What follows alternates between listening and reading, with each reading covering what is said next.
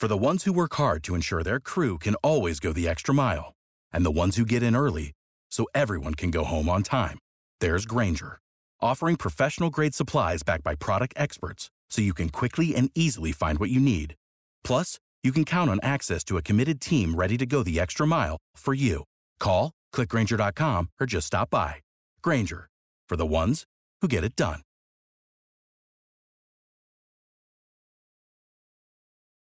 When you need mealtime inspiration, it's worth shopping Kroger, where you'll find over 30,000 mouth-watering choices that excite your inner foodie. And no matter what tasty choice you make, you'll enjoy our everyday low prices, plus extra ways to save, like digital coupons worth over $600 each week. You can also save up to $1 off per gallon at the pump with fuel points. More savings and more inspiring flavors make shopping Kroger worth it every time. Kroger, fresh for everyone. Fuel restrictions apply. Thanks for listening to 3 Yards Per Carry. You can subscribe via iTunes, on Podbean, or your usual podcast provider. Technical hitches aside, welcome to 3 Yards Per Carry. I am Simon Clancy, joined as always by my good friends and your good friends, Alfredo Arteaga, Chris Kaufman. The NFL season is almost upon us. We have 2 shows this week. In fact, we have 2 shows from now until hopefully the Miami Dolphins appear in the Super Bowl. A lot to happen between now and then, but I need to let you know that this show is brought to you by our good friends at Prize Picks. Use promo code 3YARDS. That's a new promo code, so it's 3 YARDS, YARDS, to get a $100 match bonus on your $100 deposit. Alf, you've got more information. Yes, and if you're like me and you watch these Thursday night football games, although this one has a lot of juice, I think, although no Travis Kelce kind of ruins it a little bit. You want to see the defending champions at full strength, although I know there's also no Chris Jones, and he's thinking about sitting out half of a season, and that's $10 million in losses and fines, which is a lot. But if you do like I do during the season and there's these bad Thursday night football games, you want to play a little bit with those games, okay? And you want to get on Prize Picks. Well, guess what? This week you get a free square if Dak Prescott can throw for 1 yard. Simon, do you think he could throw for 1 yard this, I believe it's Sunday night against the Giants? I think he probably will. Okay, if he could throw for 1 yard, that's a free square for you. So they're giving you half of your bet for free. Take it. And, of course, our promo code is NEW. It's the number 3 yards. Also, Better Edge, our colleagues at Better Edge, go to betteredge.com/5 reasons to get $20 just for signing up. To GoPuff.com, use promo code WELCOME1010 to get $10 off your first 10 orders. And if you're hungry, our friends at factormeals.com, use the promo code 3 yards per carry 50. So the number 3 yards per carry and the number's 50 to get 50% off your first order. And breathe. So away we go. And I'm sure without Chris Jones and without Travis Kelce, we are all here hoping for a Detroit Lions win, because obviously those interconference defeats for AFC rivals certainly help us moving forwards in terms of getting into the playoffs, something that most pundits don't believe we're going to do. I'm just looking at the CBS one, which believes we're going to finish last. And we will talk about last in the AFC East, and we will talk about the AFC, a very stacked AFC with a number of great quarterbacks in before we finish up. But we need to kind of kick back in and just rewind a few days, and just because we haven't really given you a perspective on the final roster, the makeup of the final roster, guys that made the practice squad. Obviously the news came through yesterday that Robbie Chosen has made the practice squad. That feels so weird saying that out loud.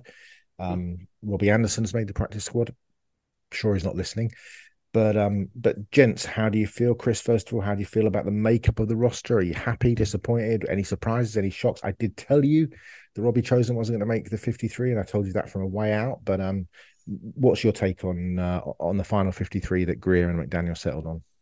Well, I think this is overall, it's got to be the best roster that we've seen in a while for the Miami Dolphins. I mean, when you're really just kind of stepping back and taking it in, I think they did a good job with the practice squad using the slots that they have for veteran players to kind of get a roster extension, I guess. You can have up to 6 players on the practice squad with unlimited NFL experience, and those guys can be brought up to games, up to 3 times in a year. Each one of them up to 3 times in a year. So it's basically a roster extension, and I think that's something that people have to keep in mind when they see they see the final 53 man makeup. The final 53 was more about protecting certain players, but that brings up the disappointment, and I'm sure Alf will lament this even more. But they could not protect Ryan Hayes, who they cut or who they waived, and was instantly claimed off of waivers. They could not protect Elijah Higgins, who was instantly claimed off of waivers. I think he had 2 waiver claims on him, actually. He had 5, actually. Oh, did he have 5? Well, yeah. Yeah, he was a 6th round draft pick. So, and he was a promising athlete. So I think and I think what teams probably had to notice about him is he blocked better than you'd think a wide receiver convert would. But yeah, so otherwise, good roster. I think when everybody gets healthy, that'll be a big boost. Alf? Yeah, I think this is going to be the last time I speak of Ryan Hayes. Okay, unless he makes the Pro Bowl, a few years from now, and then I can say, "Oh, remember when we were talking about Ryan Hayes?" Like, who knows? He might find his way back onto this roster eventually. But in a year from now, you're going to want some cheap labor behind our very expensive players like a Teron Armstead, and gone will be the $3 or $4 million backup tackle that you could just put in there as insurance. And you're going to want some cheap labor like a Ryan Hayes, who had a pretty clean preseason. That one I understand. Okay. You wanted to keep Keon Smith. You have a little bit more time invested in Keon Smith. You gambled, you lost. That's fine.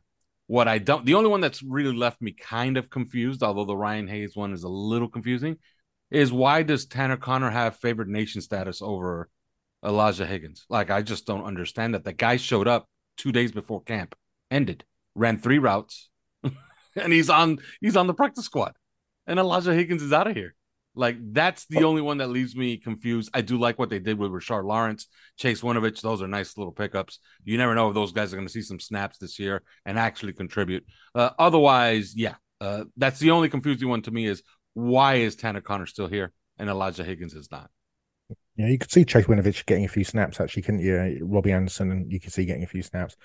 You obviously mentioned the defensive lineman as well. I think they're, excellent, astute pickups from Greer and McDaniel. We shocked, Chris, that Mike White got the number 2 quarterback job.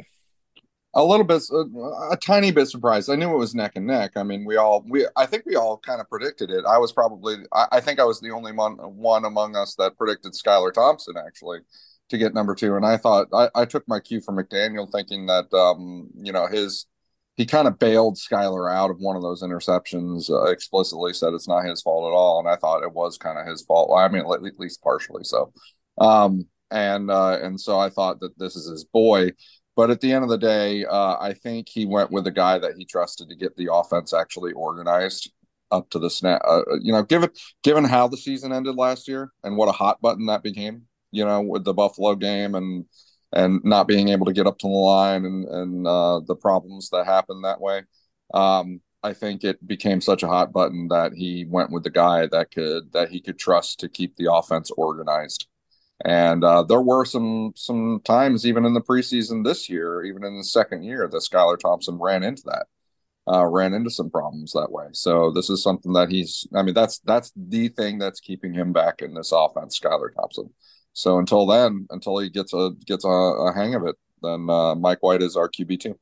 Alf, the Jonathan Taylor trade didn't have try saying that at midnight. The Jonathan Taylor trade didn't happen. McDaniel seems extremely happy, despite evidence to the contrary of pretty much every running back in the NFL that they tried to bring in. But obviously seems kind of happy with who they've got. Happy, disappointed? Do you think there's still meat on that bone? Where do you think we are?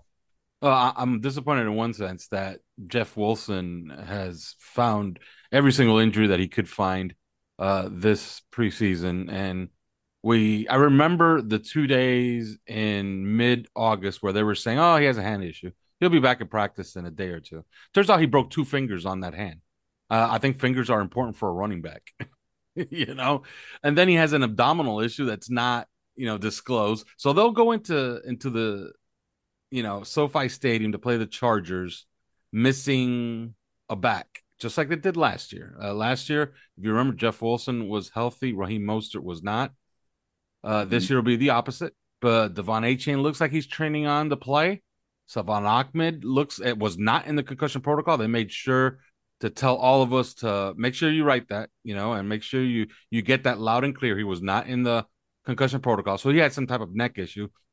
And then, of course, everybody loves Chris Brooks, so they should have enough.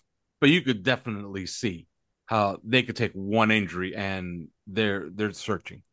So I don't think that Jonathan Taylor trade is dead. Although considering what's out there as far as what Jim Irsay has said, it might be. But Chris Grier essentially said no offer was made. If you trust and believe what he said, maybe they revisit it October 31st. But till then, they're thin, I would say. Yeah. Although the kid from BYU could just end up being the Elijah Mitchell of this season in terms of what he, you get him on the field and, he gets downhill and starts picking up big yardage. You almost can't keep him off the field if he gets a couple of carries. Chris, were you surprised at River Cracraft making the team? You speak to people, Alpha's in the building almost every day. You speak to people and there is no receiver in the Dolphins who seems to understand the offense, seems to understand every position. Tyreek talked about him understanding every position. Also said what a phenomenal blocker he is, what he brings to the table. Were you surprised that he made the team, or did you think that that's just he's one of McDaniel's guys? Obviously, he's one of his kind of lieutenants in many respects, especially having lost Trent Sherfield. Your take on River Cracraft making the team?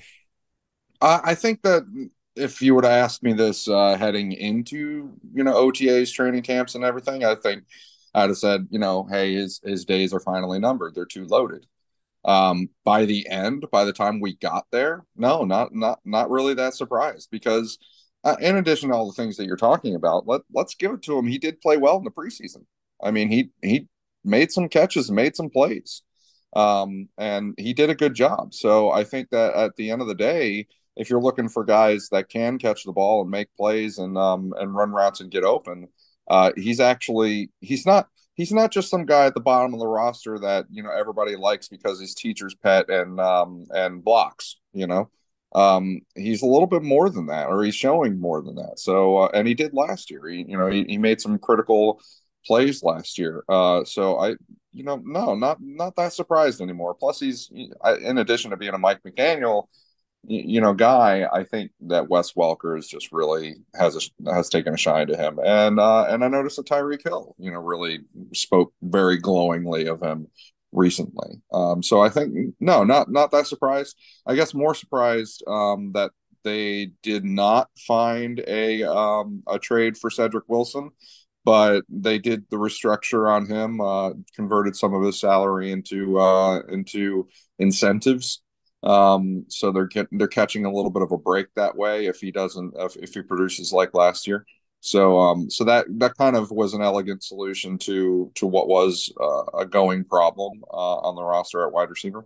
Otherwise, it's a good looking wide receiver cast, and I think that it looks even better when you dive into the actual practice squad and you see that they still have kept Robbie Chosen, who I think could play a key role in, hopefully this does not happen, but in the event of injury, there are things that he can do that maybe some guys on the roster can't, filling in for some of the big guys, Tyreek Hill and Jalen Waddle. So the other guy there that we need to remember as well is Braylon Sanders, who obviously made the field quicker than Eric Ezukama last year, played against Detroit, had a couple of catches, or at least the first catch, which then he got hit and fumbled, but he had a catch later in the game.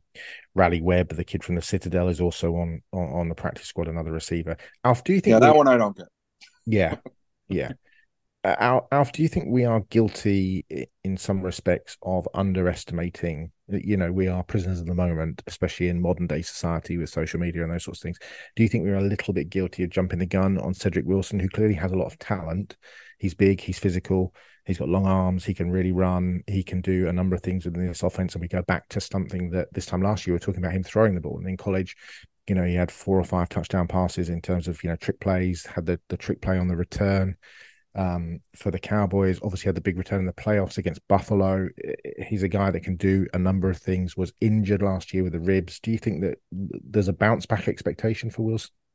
Absolutely. And I think he's going to have a real opportunity, because you can see what they want to do with certain 11 personnel sets. Like, it's not only going to be Braxton Berrios for 40 snaps in 11 personnel. Like, they want to mix and match a little bit. Jalen Waddle and Tyreek Hill won't be on the field together the entire game. So some guys are going to get a chance to show what they can do on the perimeter and in the slot. I think Cedric Wilson is a guy that needs a little bit more rhythm. Like you can tell, and I went back and I looked at his time in Dallas, and some of the games where he was finding himself not playing too many snaps, he was essentially invisible. But his starts were good games, and whenever he played a large number of snaps, he was finding his way into the box score. So I think that this group is really, really deep. And let's not forget, Eric Ezukanma was once again kind of the star of training camp for this group. And on Robbie Chosen, I got to say this, for training camp, and I'm talking about just the 11-on-11s, the 7-on-7s, he had really good chemistry with Tua Tagovailoa, deep, intermediate, but it just never translated to these preseason games. He was actually bad in these preseason games. So I think that they even have depth there. They can reach into the practice squad to get a guy to play a few snaps in a game if need be. And as you said, Braylon Sanders has caught their eye, and this is year 2 of his development. So we shall see if he gets into a game this year. He doesn't do what he did against Buffalo, where he forgot how to run a route that was an easy touchdown, by the way. I don't know if you remember that play, Simon. But, I hope that in year 2 he picks up a little bit more on the reads that he's supposed to make, especially on plays like that where, he has to see that the safety's coming down and you could just run right past that guy. But I love this group. It's a really, really good group. Chris, I have a little quiz question for you. Campbell, the FCS football team, what is their nickname? Oh man, the Soups. The Campbell. No, the Soups, you idiot. The Campbell Rhinos. Oh, you're close. They're the Fighting Camels. The Fighting Camels. Camels don't fight, though, do they? Well, I mean, they maybe spit. The camels so, you've come across. Yeah.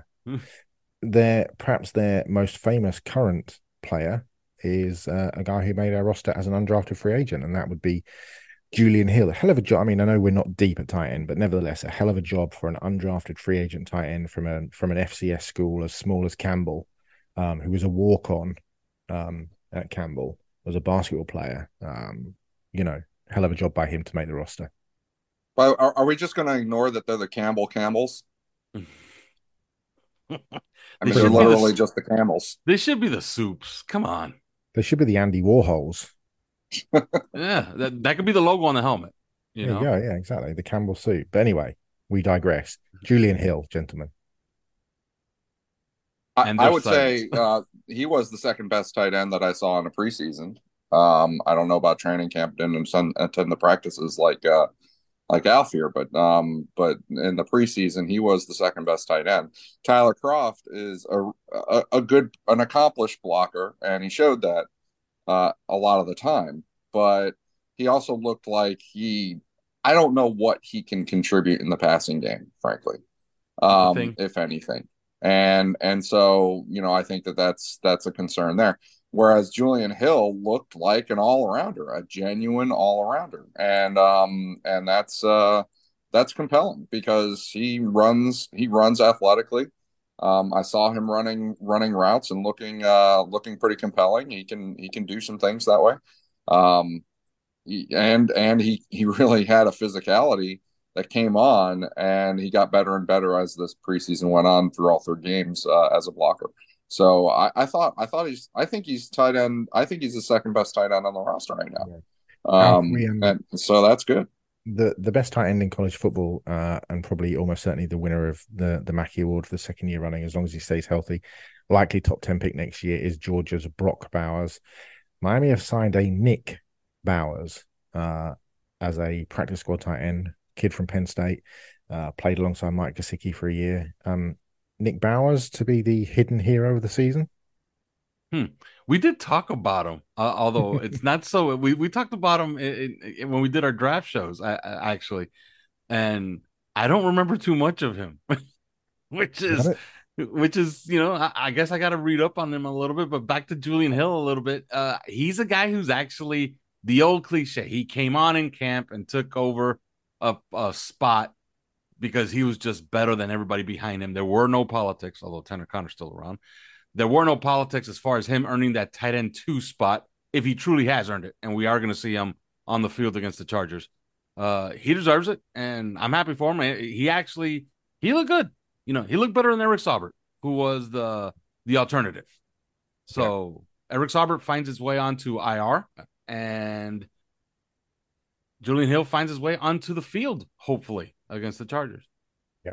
Chris, Mike McDaniel in his press conference today refused to name a starter at left guard. The depth chart was released this afternoon after that, and it had Liam Eichenberg as the starter at left guard. Most people seem to think that Isaiah Wynn has won the job. What do you make of that left guard position? What also do you make of Lester Cotton being the backup centre? And how do you see, we'll talk about Terron Armstead in Thursday's show in terms of preview, but how do you see that line shaking up? Because you, for all of us, I think, had question marks about Butch Barry, but I think there's been some very positive answers in this preseason. Yeah, I think if you look at the young guys and how they've come on and how they've improved, including Austin Jackson, believe it or not, yeah, it is a credit to Butch Barry. So positive signs there. I think that Isaiah Wynn, you would have thought a shoe-in for that left guard job. Liam Eichenberg played a few snaps in that first preseason game, but then couldn't play, much the rest of the time. And so I think that's that factored into, or that factors into our expectations, I guess I'll say. That's one of the reasons that I think that we're sitting here, saying he's, I can't believe he's still there on the depth chart.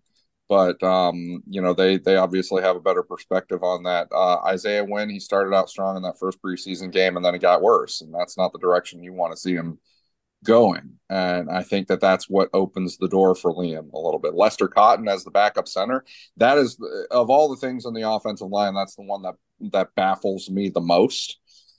Is trading off Dan Feeney, the backup center, the guy who trained all, through OTA's training camp, to make the line calls in the case of Connor Williams going down, to snap the ball, be an experienced center. Now we have Lester Cotton, who has not taken a single snap at center. He has not snapped the ball in a game.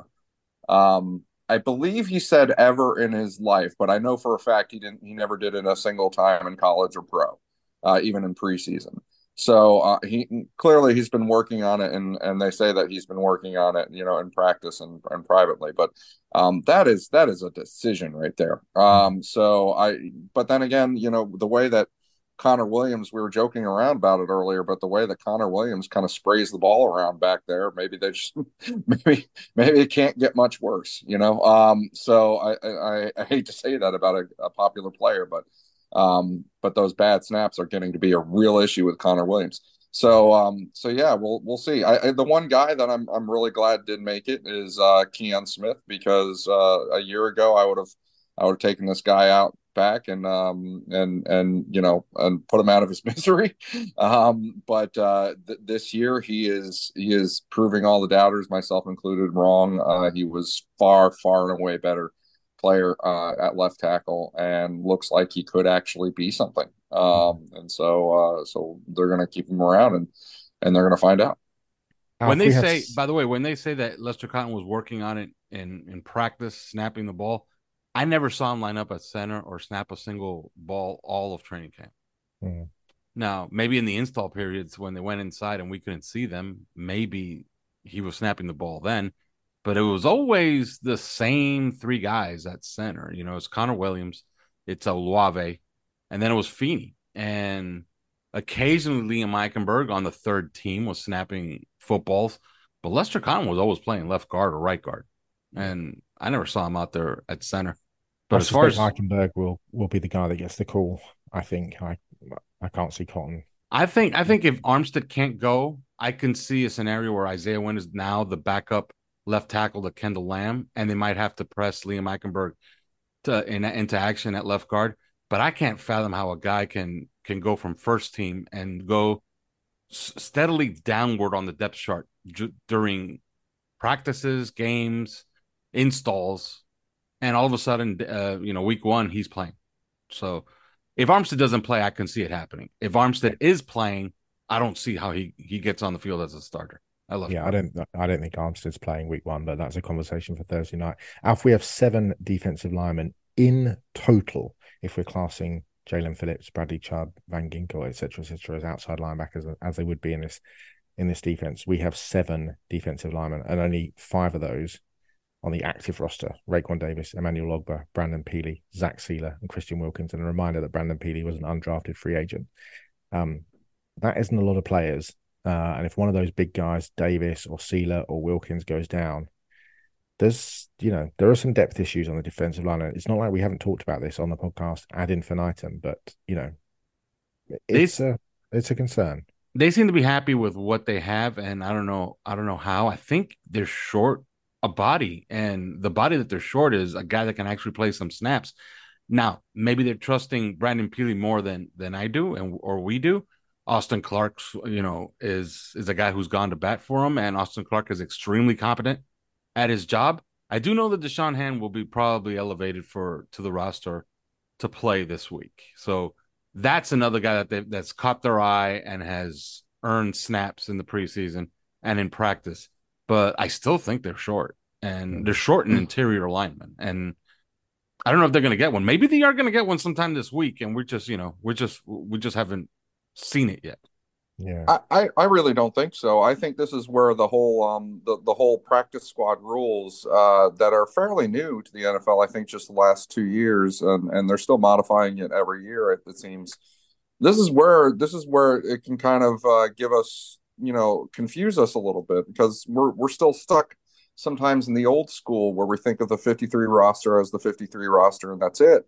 And in that regard, you would say, yeah, they have. I'd go even further, Simon. They have 4. They have 4 defensive linemen. They have Christian Wilkins, Raekwon Davis, Zach Sealer, and Brandon Peely, and that's it. Because Jalen Phillips and Bradley Chubb are outside linebackers in this system. Emmanuel Ogba has been working and converting to outside linebacker in this system. But I think that's where it's sort of an illusion, because go look at the practice squad and see what they did there. Not only do they have Deshaun Hand back, who turned out, I mean, in the preseason games I watched him, he was a find. That was a good signing. But then they added Chase Winovich and they added Rashard Lawrence. And that's in addition, these are NFL experienced guys you throw in the games anytime you want to, and they can go up onto that defensive front and play ball. And that's in addition to, our outside linebackers are, like I said, Ogba and Phillips and Chubb, but what are they? They're all big bodies. All of them are very well built individuals that are used to, especially in a 4-3 setting and such, reducing down to the inside and rushing from the inside on passing downs and such. So I think that really it's where they might look thin because of the ability of Bradley Chubb, Jalen Phillips, and Emmanuel Ogba to reduce down and factor in that way. And then the practice squad guys, it's just that nose tackle position. And well, there you have it. They went ahead and kept a second nose tackle and Brandon Peely. And now they have a third one on the practice squad in Rashard Lawrence. Yeah, I suppose the issue with the guys on the practice squad is that Hand obviously injured a lot of the time at Alabama and as a pro. Rashard Lawrence obviously injured in high school, was injured at LSU, and then literally 3 years running, 4th-round pick. But in 2020, he went on IR with a calf injury. In 2021, he went on IR with a calf injury. 2022, he had a shoulder injury and went on IR. So historically, these are guys that, you don't necessarily feel completely confident in terms of what they're going to bring to the table from week 1 through to week 17, should they be brought up. Linebackers, we kind of know what the situation is when you talked about it there in terms of the edge guys and certainly with the interior guys, especially with the addition of Long. Baker, we know he can run. Duke Riley, smart player, we know he can run. Channing Tindall obviously can run. There's no real surprises there, no real kind of issues there in terms of, Tindall kind of coming along slowly. AJ Johnson is the guy they brought in late who made the practice squad. Obviously, he knows Vic Fangio well, played college football at Tennessee. And Cam Good, who he drafted, who everybody seems to like, and the kid from Cal, along with Winovich, made the practice squad. The secondary is an interesting one because obviously there are injuries there, and we know about Elijah Campbell being banged up. We know about Keon Crossan being injured. We know about Nick Needham being injured. We know about Jalen Ramsey being injured. But that's a lot of guys already. And one guy that sort of stepped up towards the back end of preseason and in those games was Parry Nickerson. We had Verone McKinley, who sort of we weren't sure if he was going to make the roster even, and we're talking about him as a starter. But then there is the addition of that kind of guy that we think could probably cross-train a little bit of corner, cross-train a little bit of safety, brought in with a trade from Dallas with Noah Igbinoghene, and that's Kelvin Joseph, a guy I know that we all liked coming out of Kentucky and didn't really bed down perfectly. He's had a few off-the-field issues in Dallas, but, a change of scenery, guys, could do Kelvin Joseph some good because there's some real talent there. Absolutely. And they're getting a little healthier because it seems like Brandon Jones is likely to play on Sunday. So that's going to give him a little depth. It's going to give him four guys that they should be pretty comfortable with playing.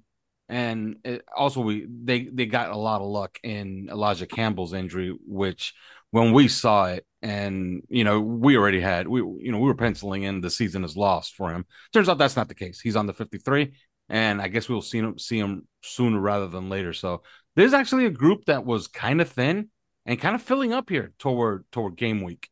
So I'm pretty happy with it, and I'm interested to see what they're going to do with Kelvin Joseph because there's some mixed reviews as far as how good of a special teams player he is. Some of the beat were saying that he didn't grade out too well. I don't know who the hell is grading, by the way, special teams play on PFF. Like, please, like that has to be faked, right? Like they're faking that, like that they're just making up a number because there's no way they hand that one to Chat GPT. Yeah. It has to be because I'm sorry. Look, I like to watch some special teams play. Like I like to watch the first few days of camp to see who they want, to actually win some spots. And it was Bryce Thompson this year who they were playing in all the important special teams slots to see if he could actually be that guy. But Kelvin Joseph's going to play a lot of special teams. Evidently, he graded, whatever that means, poorly. But I like to see him on the field. His rookie year, he was not a bad football player for the Cowboys. Now he's gotten progressively worse. That reminds us of the guy that we traded out for him. But this is a good group. It's a good group, and I can't wait to see Cam Smith on the field too because he has that look. He has that look of a guy that could be a long-term performer for us. So when everybody's back, you throw in Needham, you throw in Ramsey, you throw in Crossan. Oh yeah, then you're really comfortable. That's a great group. Well, Crossan's going to be out for the whole year. I think. Yes. They put him on IR before the cuts. Which means he's just out, and I guess he had some kind of freak injury. Yeah, and it was really, really odd because I saw him like kind of sprinting and doing work, and I was like, oh, there he is. Keon Crossan is back. We went into the press room, and the coach comes out. Mike McDaniel comes out. And he says, I know he had a freak injury, and yeah, he's out for the year. It's a pinky, right? Like, is there's kind of like rumors that he had like a mangled finger thing where it brings to mind the infamous Ronnie Lott story where just clip the tip of the finger off and I'll go. I don't know. It's I guess it's undisclosed exactly what it is, but yeah, it was like a freak injury occurred. And it occurred from the moment that I walked off the field to I walked into so it happened within a 30-minute time period where hey, I'm back. I look great. Oh, I'm out for the year. So, yeah, and Elijah Campbell was the exact opposite. Like he looked like, oh my God, this guy's gone for the year. The next day I see him, he's on a bicycle. And I'm like, well, really, really injured guys are not on bicycles. But I got to know what you guys think here because the way this is shaping up, Xavier Howard and Kader Kohou, obvious starters and reliable. Which is saying something for Kader coming into his second year being an undrafted free agent. But who's that third guy? Is it going to be Cam Smith or Eli Apple, or are they just going to obviously on the outside? We're not talking about somebody that's coming down into the slot when they go into nickel, but who is going to be that third guy? That still seems up in the air. I think if we believe installs, it's Eli Apple and with a sprinkle of Cam Smith and dime. But we shall see. It's one of those where we're going to find out on Sunday. Yeah, I think it starts off being Apple and then transitions fairly quickly to being Smith. And once Smith can prove that he's not going to be a liability and he kind of eradicates those kind of the ability to bite hard like he did against Jacksonville, then I think he'll be on the field fairly quickly and showing his skills. No shocks in the special teams. Jake Bailey obviously won the punter's job. Blake Ferguson returns. Jason Sanders returns. We will return in a second. We are going to have a little break, and we shall come back and have a quick race through the AFC, the strength of the AFC, have a look division by division and see who makes the playoffs. You are listening to 3 Yards Per Carry. For the ones who work hard to ensure their crew can always go the extra mile, and the ones who get in early so everyone can go home on time, there's Grainger, offering professional-grade supplies backed by product experts so you can quickly and easily find what you need. Plus, you can count on access to a committed team ready to go the extra mile for you. Call, click Grainger.com, or just stop by. Grainger, for the ones who get it done. Are you a South Florida property owner with an insurance claim? Are you dealing with water, mold, or fire damage to your home or business? Are you having trouble locating a 5-star rated general contractor that is fully licensed, certified, and insured? If the answer is yes, then Water Cleanup of Florida is here for you 24 hours a day. With over 60 years of combined experience, Michael, Robert, Jorge, and their team is prepared to handle any size property damage disaster. When an unexpected damage occurs to your home or business, you need specialized, fast, and reliable services. Water Cleanup of Florida understands the impact and stress an unexpected disaster may cause.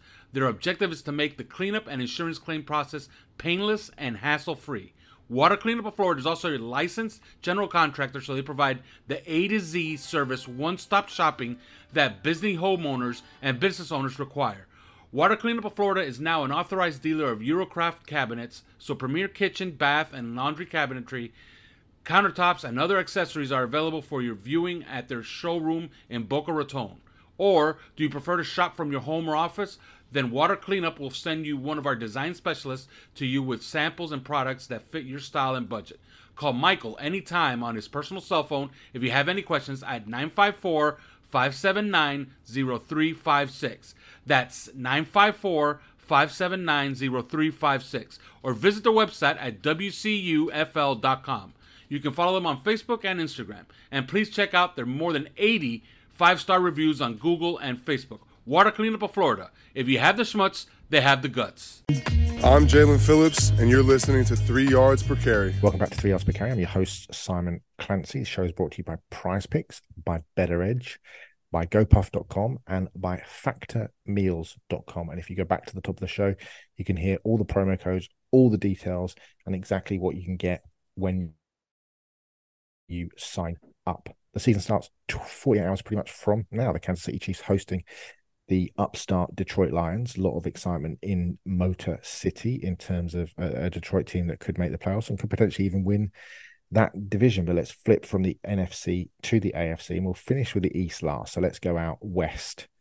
The Kansas City Chiefs, defending Super Bowl champions, potentially playing without Travis Kelce, without Chris Jones in a tough division. The revitalized Denver Broncos potentially with a sort of a new and improved, hopefully the old Russell Wilson, if you're a Broncos fan, Sean Payton at the helm.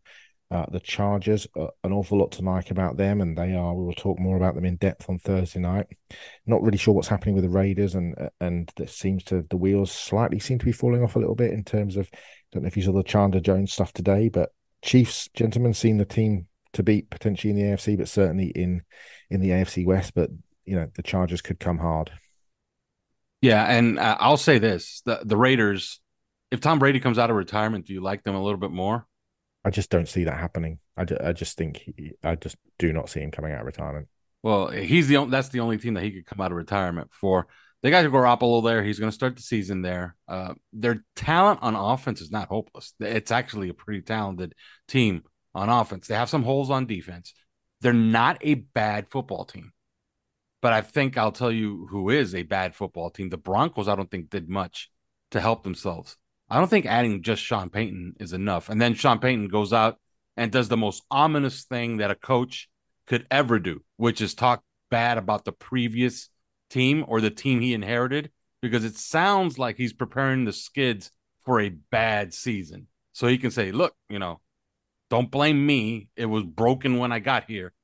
Okay. So I think the Broncos finish last in this division. And it's the Chiefs division. They're not losing this thing until Patrick Mahomes retires, I don't think. And then it's a battle for second. And I'm gonna say that the Raiders are gonna be sneaky. They're gonna be just conservative enough behind that running game and their passing game with Garoppolo that it'll be close between the Raiders and Chargers for that last playoff spot. And I'll give it to the Raiders just to be contrarian. I think the Chargers, if they can avoid being the sort of Sisyphus of NFL franchises, and I think they're a good enough team across the board to challenge the Chiefs. I think that, that will be a hell of a test for the Dolphins on Sunday. Chris, how do you see the AFC West shaping up? Yeah, I think I've seen it much the same way you do, actually, because I do see the Chargers. If you look at them up and down, they're pretty talented. Oh, really strong. Mm-hmm. Yeah, I mean, and that's taking aside, the quarterback questions where we're always getting into these Justin Herbert arguments and stuff. But talented up and down that roster, in fact, with some of the early season troubles that you expect the Kansas City Chiefs to have, Chris Jones possibly sitting out half the season. Now you got the tight end hurt. I think that Travis Kelce, why did I forget his name all of a sudden? Now you got Travis Kelce hurt. You could see them going through maybe a bit of trouble at the beginning of the season, and the Chargers taking the lead in that division at the sort of the halfway mark of the season. I think the Chiefs will end up pulling it out, winning the division, and going far into the playoffs. But I do expect the Chargers to be quite well. I think both the Raiders and the Broncos are bottom feeders in that division. I think that I do not get good feelings whatsoever from the Raiders. I almost feel like this is deja vu all over again, so to speak, with Josh McDaniels and the Raiders, and I think that they're going down the tubes fast. And the Broncos, I just don't think. I don't think Sean Payton was trying to create any excuses for himself at all. I think he just had a moment where he didn't he did not edit himself. And but it does speak to how much of the framework he really has to rip up of that team before they can start remaking themselves into something. And I think that's they're going to be bottom dwellers in that division. I don't see either being a winning team, and they'll probably lose a whole double-digit games. Yeah, we'll talk about the Chargers on Thursday, but 4 big either returns or additions for that team, and that would be J.C. Jackson, obviously returning back to full health at cornerback, the addition of Eric Kendricks at linebacker, Rashawn Slater obviously coming back from his almost season-ending injury last year, and then the addition of Quentin Johnson, the big receiver from TCU in the first round. They are, that is a team that is loaded across the board, and we shall talk more about them on Thursday. Let us skip across to the AFC South, a very interesting division here with the Titans, the Jaguars, the Colts, and the Texans. Feels to me like Texans and Colts, obviously bottom feeders. It's a big campaign for Doug Peterson and the Jaguars. Some outside Super Bowl talk, and definitely potential of winning the division. And the Titans kind of hanging around with a bit of talent, but they seem to be on the downside of getting to a couple of NFC Championship games or AFC Championship game and a divisional round with Ryan at quarterback. So how do you see the AFC South shaping up, Alf? Yeah, I see it pretty much the way you see it. Although I do think that this will be the last hurrah for the Titans before they undergo some pretty big changes. Their team is returning essentially the husk of the last team, which was the number 1 seed, which was in 2021. Last year, if you remember what happened to the Tennessee Titans, they were an injured mess, including their star Derrick Henry. If they have health, and this is contingent. Basically, every team is contingent on health. Even the Kansas City Chiefs, they can't lose Patrick Mahomes. They're not going to go anywhere with their backup quarterback. But if they're healthy, I could see them challenging the Jaguars all season long. I was speaking to a couple of guys at camp, and they had covered the Jaguars Dolphins game, and they were talking about what the beat in Jacksonville was saying, and they really do believe that they have one of the best offenses in all of the NFL. but they also believe that their defense is flawed and could be their Achilles heel.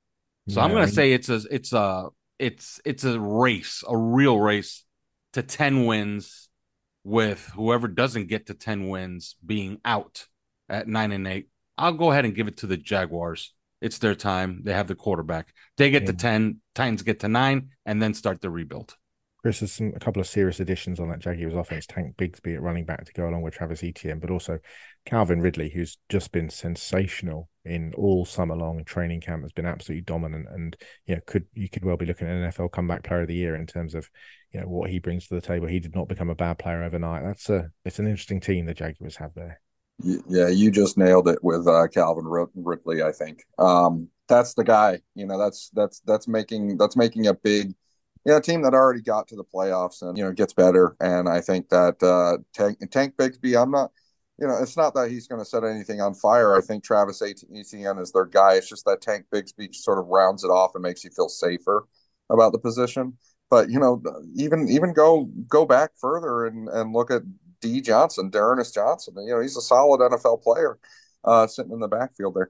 I think yes, the defense on the Jags is questionable, but it's a good thing that then they're in the AFC South then, because they've got the Colts offense, they've got the Texans offense, and they've got the Titans offense. Which Titans, I do believe they're in for another losing season, and I think that the defense will play well for the Titans, but the offense is what looks really shaky to me. I mean, if you get comfortable with some of Miami's past offensive lines, then go take a look at the Titans right now. What their depth chart is along the offensive line. I'm not sure that I would hang my hat on that.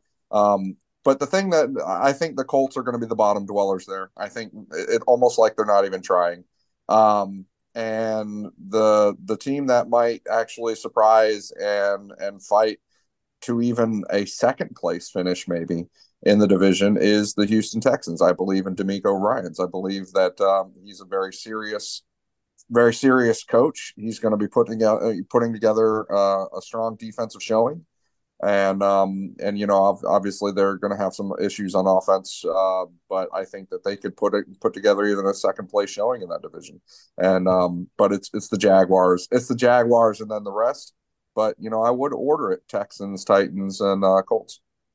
Yeah, some good players on that Jacksonville defense as well. When you look at Fuller Fakatusi and Roy Robertson Harris and Josh Allen and Devin Lloyd and Chad Muma and Trayvon Walker and Olakon, obviously the tackle machine, and then the secondary you've got Cisco, but youth, I think. Yeah, Rayshon Jenkins and Tyson Campbell, one of the more underrated players in the league. Let's kick across to the AFC North, and you've got the Bengals. Obviously, we know about the Bengals, but a little bit of up in the air in terms of Joe Burrow's early season status. The Ravens, who've made some good additions. The Browns, can Deshaun Watson take another step back to his pre-sex offender talent level with Houston? And then you've got the I'm not wrong. And then you've got one of the more interesting teams, I think, in the AFC, which is the Pittsburgh Steelers, and the reloaded Pittsburgh Steelers team being led by one of the most impressive players, I think, across the board, certainly from talking to both national and local journalists who've either been to see the Steelers or follow the Steelers, and that would be Kenny Pickett, and the kind of the way that Pickett has grown that relationship, especially with George Pickens, but the additions of Darnell Washington on offense and the return of Najee Harris, Broderick Jones, obviously winning the left tackle job straight away, the left tackle they drafted in the draft, and then some additions on defense in terms of guys like Larry Ogunjobi and Joey Porter, they took at the top of the second round. Desmond King, the former All-Pro who came in the other day. Landon Roberts, who we know very well, Nick Herbig, who's had a very good offseason, Alex Highsmith, who got paid, Marcus Golden, who we know can get to the quarterback. This is interesting, Alf, isn't it? This is quite a tight battle. It's not just the Bengals and the Ravens running away with it necessarily. Yeah, this division is going to be an absolute bloodbath, because I could see you can make a serious case for any of these teams to win that division. I think the Ravens are probably the most talented across the board.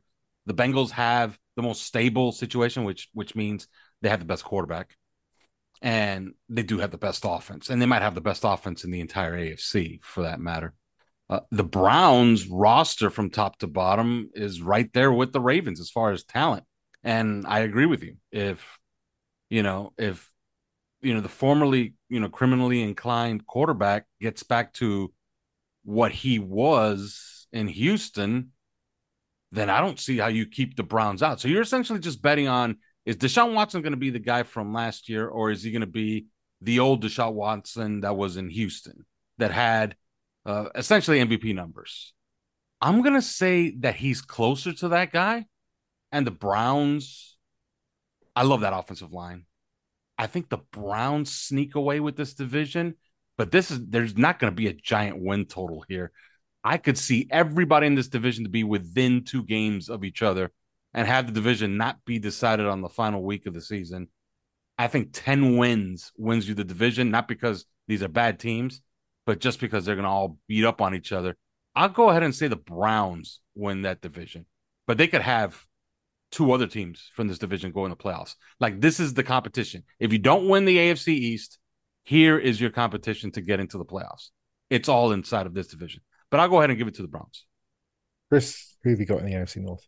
I think you can't go against the Bengals as long as they've got Joe Burrow throwing to Jamar Chase, T. Higgins, Tyler Boyd, and with and look at the offensive line now with Orlando Brown and Jonah Williams. I think that it's hard. It is really hard to go against them as the leader of this division. I do agree that it is shaping up to be a bloodbath in the division, and the Cleveland Browns are one of the more talented teams in the NFL, frankly. And so I think Top that to bottom, they what's that?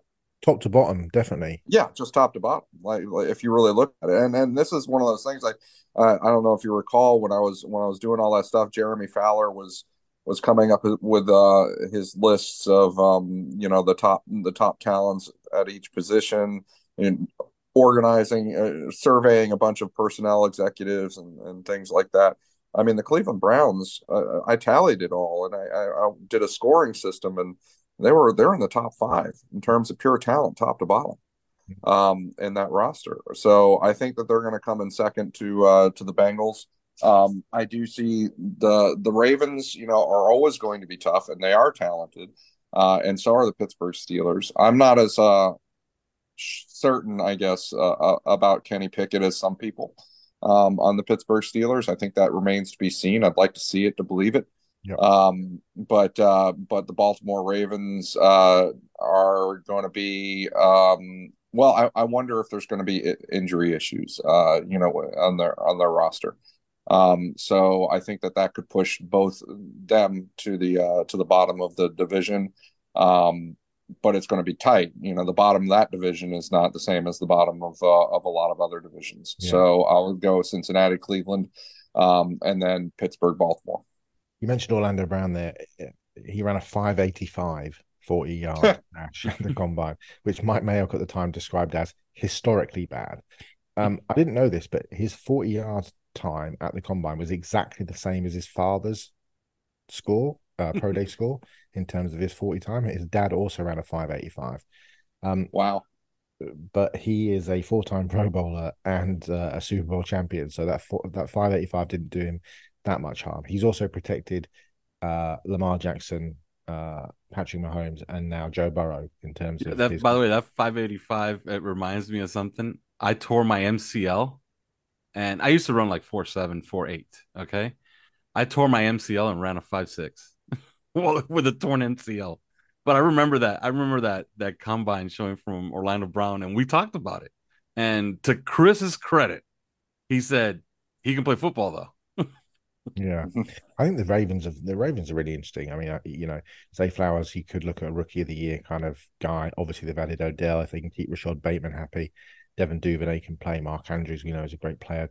They've got good tight ends there with Likely and Kolar. They can run the ball. Obviously, we don't know about the health of J.K. Dobbins. Got to keep Lamar healthy.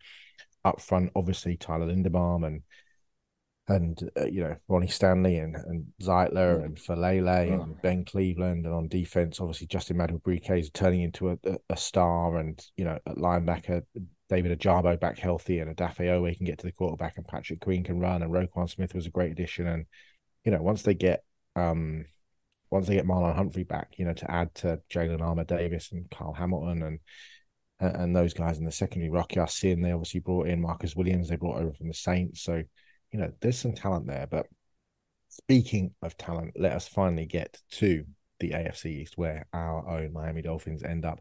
How do we see that? I mean, look, Buffalo are the current kings, and for good reason. They're an excellent team.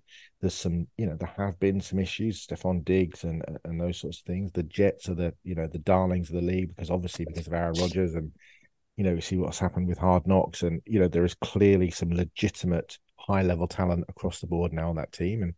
And you bring in arguably the greatest pure thrower of the ball since Dan Marino, and probably one of two of the best pure throwers of the ball, maybe in the history of the NFL, who can still play at a high level. That is going to, you mix that in with Dalvin Cook and Breece Hall and Garrett Wilson and, Lazard and the guys they've got on offense, and that obviously already strong defense with Sauce and those guys.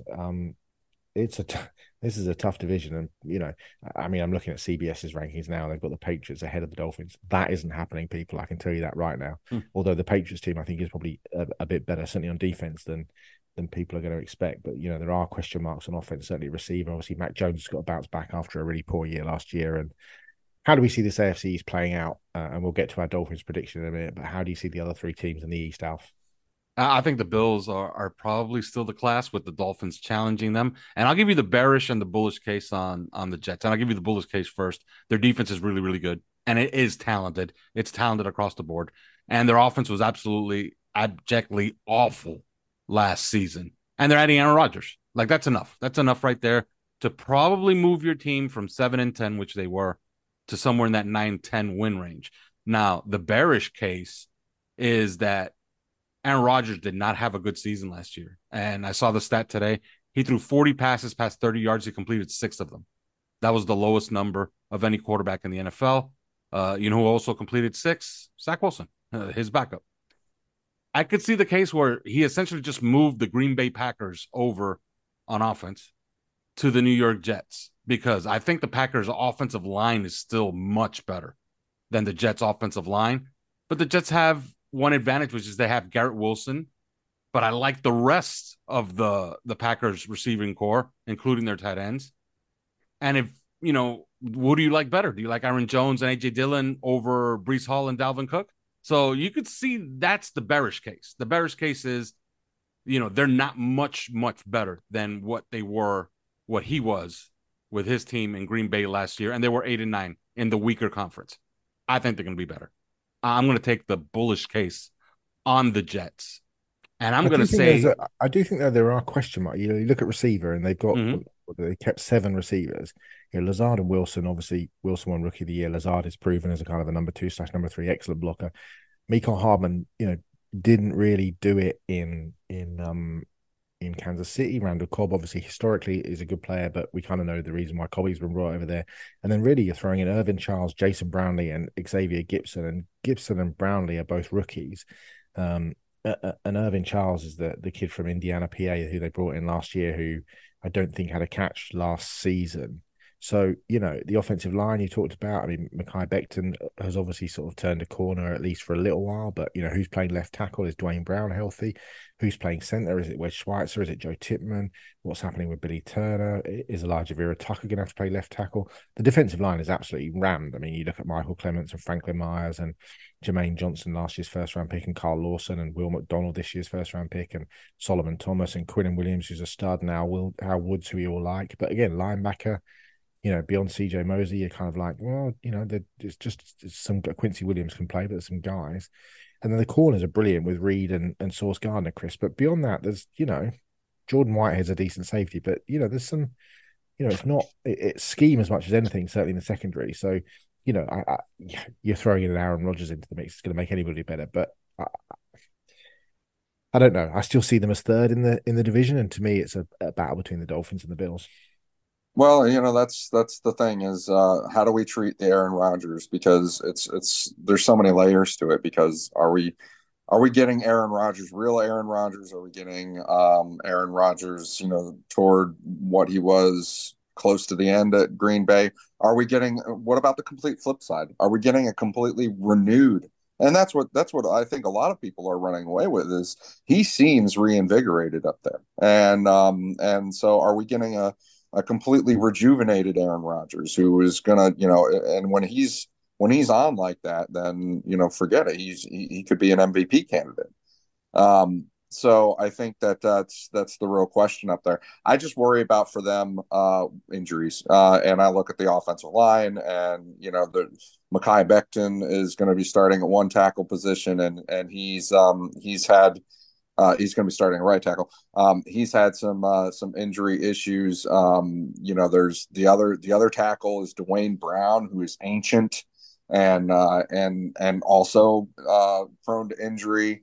I think there are some issues there. They've already lost a wide receiver. They lost Corey Davis, who retired on them. Now they're going to have Alan Lazard, and sure, he can get along. He was part of kind of a losing effort with Aaron Rodgers at quarterback in Green Bay. I'm not sure that he's part of a winning effort there, or at least a needle mover. So I do get a little bit worried about injuries with them, but I think it's the Bills that are going to have a come down this year, and I think that losing Leslie. Frazier is going to matter. I think that it is going to matter some. And I think that otherwise, I do like the talent on their defense. Don't get me wrong. But I think that their offense is, listen, I've been watching enough Josh Allen for a long time to know that, he's not an automatic, get yourself out of jail free card for whatever the hell is going on the offense. I think that there's trouble in paradise clearly with Stephon Diggs. I think that they're one of the receivers, having Trent Sherfield. I don't know how much of a difference he's going to make. I look at their offensive line, and I see trouble there. I looked at their running backs and looked at their running game overall, and was just left really wanting in the preseason. It doesn't seem like it's going to be an NFL. A good NFL rushing attack. And so you're not that far from getting into a lot of situations where Josh Allen loves to get himself in trouble, which is deciding that he's got to do it all. And then he's just started playing YOLO ball in the backfield, and kind of giving up on his progressions and looking for the big play and stuff like that. I think there could be trouble for the Bills this year. I'm going to pick them third in the division, to be honest. We haven't really talked about the Patriots that much. I think, Simon, among us, you're probably the biggest fan of the Patriots. I do see them being fourth in the division. Yeah, I see them being fourth. I mean, the interesting thing about the Jets is, and I don't think it's beyond, there is a sense that we would say this, wouldn't we? Although I doubt there's many Jets fans listening to us, but there is a sense, and certainly looking at the second half of the season is much easier for the Jets. I don't think it's beyond the realms of possibility the Jets could be 2-6 to start the season. They open against the Bills, which is a big game. They could easily lose that. They're on the road at the Cowboys week 2. That's a pick'em game. They play at home against the Patriots. You'd probably tip them to win that. Then they play against the Chiefs. You'd probably pick them to lose that. So already they're 1-3. They play the Broncos on the road. Okay, let's give them that game. So that's 2-3. But then they play the Eagles, the Giants, a game I'll be at in person, and the Chargers. And you could, the Eagles are going to win that game. The Giants is a pick'em game, and the Chargers. We've talked about how good the Chargers are. So potentially they could be 2-6, heading into traveling out west to play the Raiders, coming back to Buffalo to play the Bills, and then playing the Dolphins. That's not a great start to the season for them. I mean, they finish up with Falcons, Texans, Dolphins, Commanders, Browns, Patriots. So it gets easier in the second half. But, a sticky wicket to start the season, there could be an awful lot of pressure on Robert Saleh, moving forwards. And we shall see. It's very interesting. It's not like the Dolphins don't have a difficult schedule. It's the 5th most difficult schedule in the NFL this year. What are we thinking in terms of a Miami Dolphins overall record for this season? Alf, I'll start with you just to finish off this episode of 3 yards per carry. Well, I always keep predicting one win more than they actually get, because last year I said 10-7, and they got 9-8. So if I say 12-5, will they go 11-6? I'm not going to play that game. I'm going to say 11-6 and hope that they don't go 10-7 now. So I will say 11-6, and that will be good enough to win the AFC East as the Bills finish second. Chris? Yeah, I think that they're going to go 12-5. I think that this is their year. If any year is going to be their year, this is their year. I felt like they were ready to be competitive last year and got really derailed with injuries. Otherwise, they would have been, obvious injuries. Otherwise, they would have been a lot better than they were. I think this is the year. I think there's 12-5, and I think they finish first in the division. I think kind of 10-7, 11-6, but what I'm kind of buoyed by is, you're getting Jalen Ramsey. Let's say you get Jalen Ramsey back for the start of December, and he's back to full health, and all of a sudden, your last 6 games are at the Commanders, at home to the Titans, but then 4 really difficult games to finish the season: home against the Jets, home against the Cowboys, on the road at Baltimore, home against Buffalo. If we're healthy and you're getting Jalen Ramsey back to face Garrett Wilson, to face CeeDee Lamb, to face Odell Beckham and that crew, and then to face Stephon Diggs along with the guys that we've got, I think if they can stay healthy, most notably at the quarterback position, if Tua can finally stay healthy for an entire season, I don't think either of your 2 predictions are beyond the realms of possibility. Playoffs, season predictions in terms of where we could end up. I don't think the Super Bowl is beyond the realms of possibility either for this team, but realistic expectations for where this season could end up. Alf, you first. I think last year I said that they could have that magical run and lose in the AFC Championship game. It's about time to put some expectations on this team. I'm making my predictions assuming generally good health, or the kind of health that actually propels you to a Super Bowl. Because let's face it, most of the teams that make it to the Super Bowl, number one, they're really very talented, but number 2, they're generally healthy. Injured teams don't make Super Bowls. I'm going to go ahead and say that this is the year they reach the AFC Championship game, and there's a firewall on that Super Bowl as long as Patrick Mahomes is alive and kicking. And I think it'll be epic, but I think it'll be an epic loss in Kansas City in the AFC Championship game against Patrick Mahomes. Chris? I think I'll go ahead and say it. I think the 2 most talented teams in the NFC are the 49ers and the Eagles, and they're going to be battling it out in the NFC Championship. But the 2 most talented top to bottom teams in the AFC are the Kansas City Chiefs and Miami Dolphins. And I think that they are going to duke it out in the AFC Championship. I actually believe that we might see this year the Dolphins go into the Super Bowl against, say, for example, the 49ers, and have a Kyle Shanahan versus Mike McDaniel moment, and where you could see Kyle Shanahan's experience win out. But I think that this is the year. This is the all or nothing year. Wouldn't be surprised if by the trade deadline they push the chips all in with another trade that was like the Bradley Chubb trade. This is the year. Well, we shall be back on Thursday night to preview the first game of the season, but there you are. This is the year, says Chris, and Alf is kind of looking at a spectacularly fantastic run to the AFC Championship game. So if that hasn't got your juices flowing, then God knows what will. We should be back on Thursday night to preview the game against the Chargers on the road in Los Angeles in SoFi Stadium. We will be minutes away from the start of the NFL season because the Chiefs and Lions will be playing not long after we wrap up recording. So until that point in 48 hours, enjoy what has been an eventful hour going through the roster and predicting where the Dolphins will end up as I knock my glass over. And we shall see you on Thursday. Thanks for listening to 3 Yards Per Carry. You can subscribe via iTunes, on Podbean, or your usual podcast provider.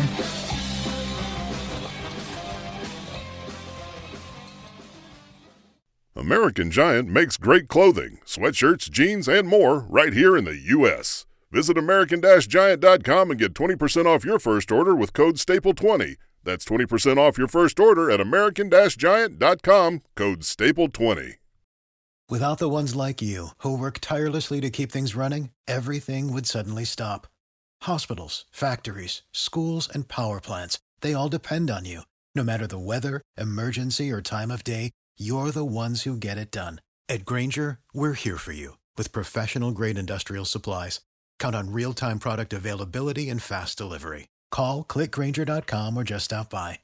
Grainger, for the ones who get it done.